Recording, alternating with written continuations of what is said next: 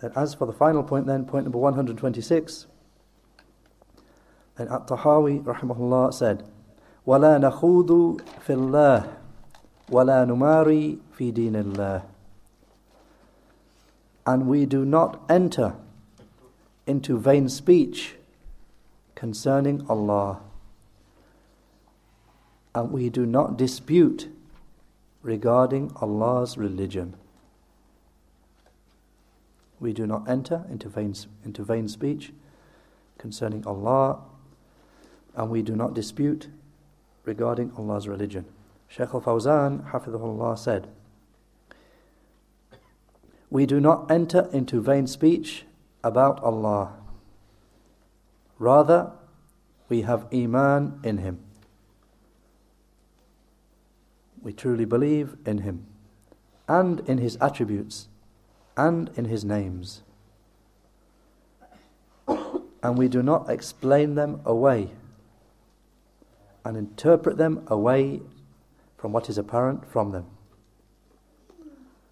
and bring meanings not intended by Allah and not intended by the Prophet sallallahu alaihi wasallam, just following our desires. We don't do that. We don't just follow our desires and our deficient intellect. For this is kufr, this is unbelief in Allah, the Mighty and Majestic.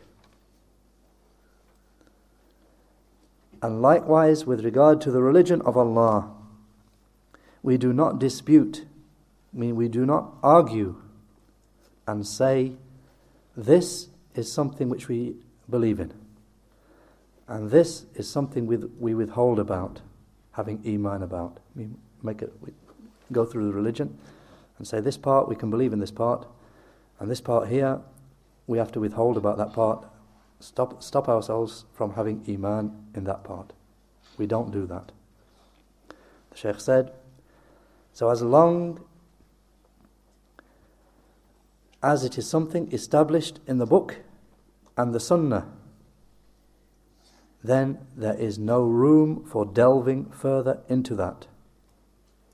Rather, we have Iman in it, we truly believe in it, and we submit. And if there is something in our intellects which cannot reach this thing, then it is our intellects which fall short.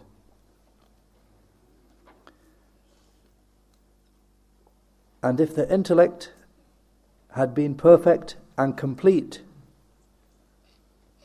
then they would not have needed the Prophet sallallahu alaihi wasallam,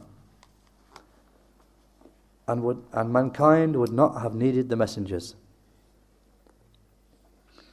So this shows that the intellects are deficient, and that it was indeed essential to send the messengers in order for the truth to be shown to be truth, and for falsehood to be shown to be falsehood.